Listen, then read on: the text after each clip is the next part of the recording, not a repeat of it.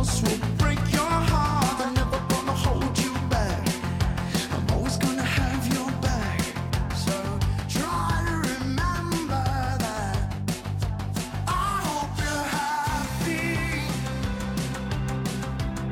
Good morning, beautiful people. Happy April 3rd. I'm sorry I'm running a little late today. I thought I was smarter than my body, and I stayed up till 2 a.m., which doesn't suit me. And I thought I could get so much more done, and instead I think it set the tone for me trying to get out of a fog most of the morning. We're going to do 2 readings this morning because I like them both, and I think they're both relevant. So here goes our first one out of the Body, Mind, and Spirit book.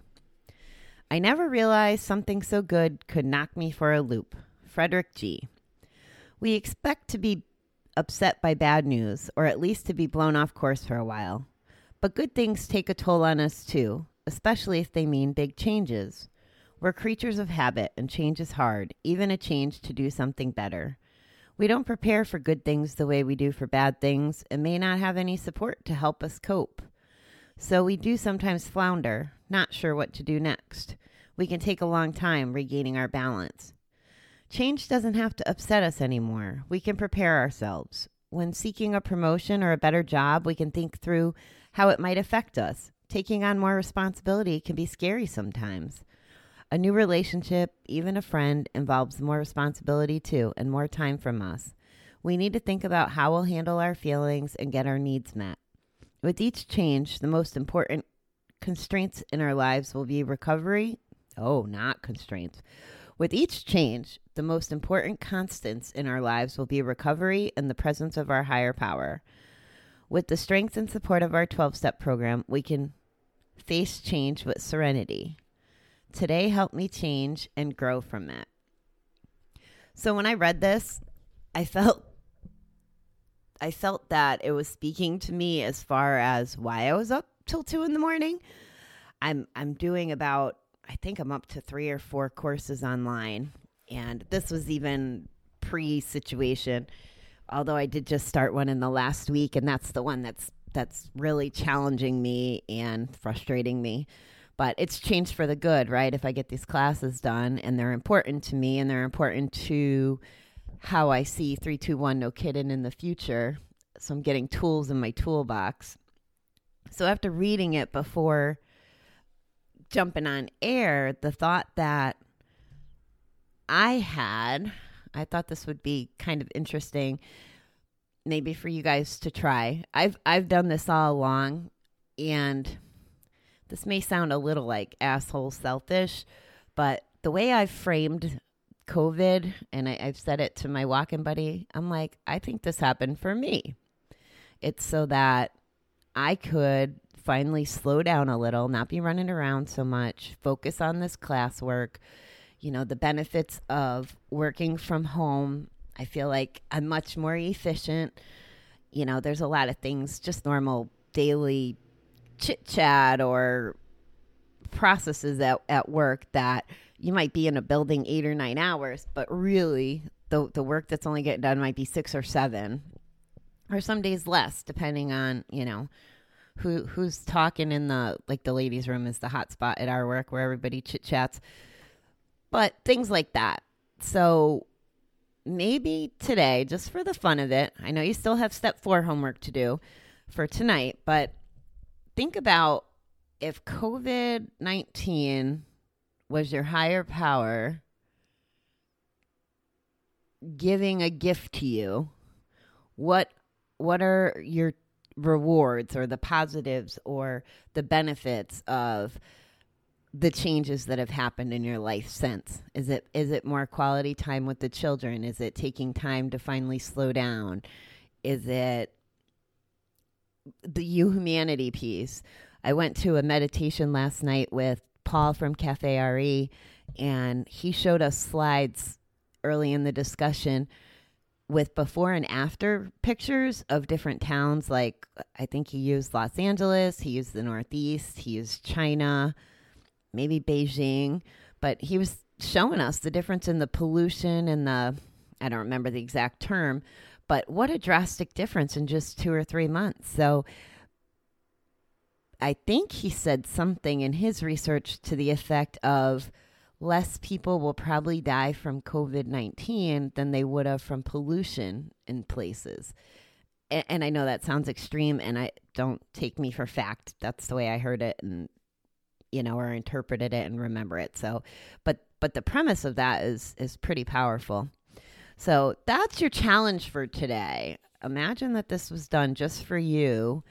And instead of the woe me, which is really easy to do, look at what comes out of it. Now, in our recovery, or in my recovery, I've learned that I'm supposed to trust my higher power and maybe not look for the reasons. And I guess I'm not suggesting that we change our mentality so much looking for the whys. It's more important that I keep my faith and trust that everything's happening for a reason. I just thought that this might be a neat little spin, a reframe, as my counselors would call it. So the reason you're getting 2 readings today is because I liked this one, and I thought it's from the One Day at a Time book, which I share. I take a picture every morning and I share it in my group, and I did that before jumping on this morning. So I thought this was another message that was good to hear today. So the reflection for the day. In almost every instance, the return slipper says, I stopped going to meetings, or I got fed up with the same old stories and the same old faces, or my outside commitments were such that I had to cut down on meetings, or I felt I received the optimum benefits from the meetings, so I sought further help from more meaningful activities. In short, they simply stopped going to meetings. A saying I've heard at Gamblers Anonymous hits the nail on the head. Them that stops going to meetings are not present at meetings to hear about what happens to them that stops going to meetings. Am I going to enough meetings? Wow, I'm sorry, a little tripped up this morning. Today I pray, God, keep me on the path of the GA program. May I never be too tired, too busy, too complacent, too bored to go to meetings. Almost always those complaints are reversed at a meeting. If I will just get myself there, my weariness dissipates in serenity. My busyness is reduced to its rightful proportion. My complacency gives way to vigilance again. And how do I be bored in a place where there is so much fellowship and joy? Today I will remember, attend the meetings.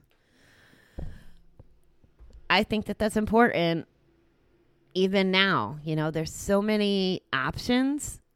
Just at 9 o'clock this morning, which because I'm not out of my fog or awake, I could be at a yoga meeting in a recovery alcohol group. I could be at Zumba. I could be on a GA call at noon. What day of the week is it? Friday. I think there's another one tonight. And then there's ones that I've made friends with on Facebook. So there's other meetings. So there's options out there. And if there's a time that we can't use time as a reason to not get to a meeting, and if there's a time we probably ever needed a meeting more, I think it's right now.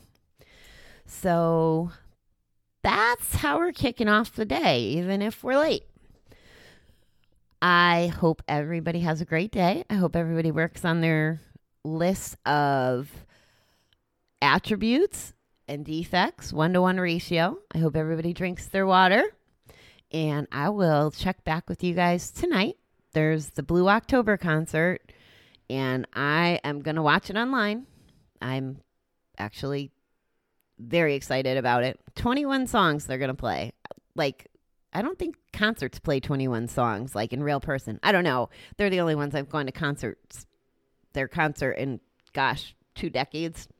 So that's how much I love them.